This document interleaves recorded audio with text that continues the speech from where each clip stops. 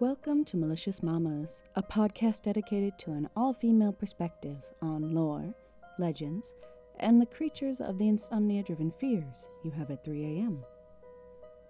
I am your host, Nikki Mandiola. This week, we travel to Scotland for a spirit who appears in many legends. Stay tuned for a tale of green robes, goat legs, and murder at a castle. Without further ado, let's get down to the business. This week's topic is Glaistig.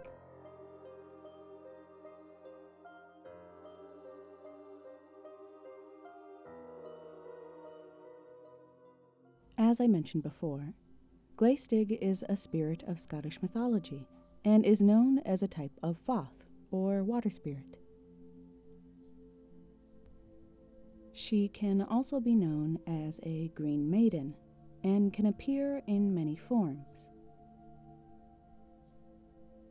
This spirit is either a beautiful or monstrous woman. In another form, she is part woman and part goat. A Glaistig's lower half, usually the portion that is made up of goat legs, would be disguised by a long green robe or dress. The other half usually consists of a woman with gray skin and long blonde hair.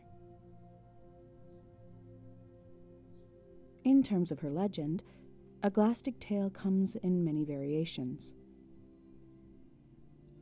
Some tell of the spirit luring men to her lair with a song and dance to drink their blood once trapped.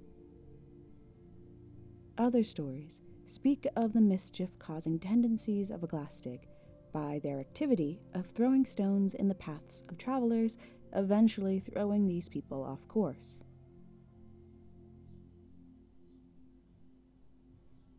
In an older, more common version of her tale, a Glaistig was the protector of cattle and herders. She would often watch children while their parents tended to the herd. In exchange for her protection, townsfolk would pour milk in hollowed-out stones for her to drink. This exchange all ended when, quote, a local youth poured boiling milk in the stone and burned the spirit. She then never returned again. Circling back to her green attire, some tales talk of a Glaistig as the Green Lady. This version of the spirit can be benign, happy to watch over houses or look after the weak-minded, or she can be vengeful. Her tale started with the Green Lady once being a noblewoman who was either given fairy powers or cursed with goat legs. The noblewoman was murdered in a green dress and stuffed up the chimney by a servant. It is said that her footsteps can still be heard walking through the castle where she once lived. Many castles have been associated with this legend and have experienced hauntings. One being the story of the Green Lady of Fyvie Castle. In 1920, this castle underwent renovations, only to come up on a haunting. During the construction, a skeleton of a woman was found behind a bedroom wall.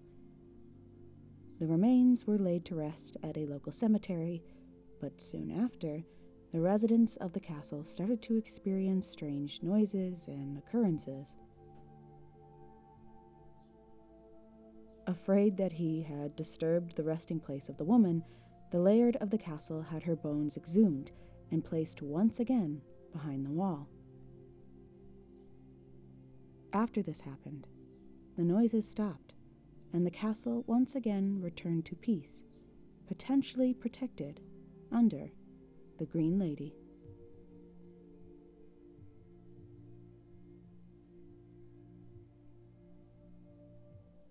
On that note, let's conclude this episode. If you have any suggestions on mamas you'd like me to cover or a spooky tale to share, please send an email to maliciousmamas@gmail.com. If you're looking for more mamas in your life, follow Malicious Mamas on both Instagram and Twitter.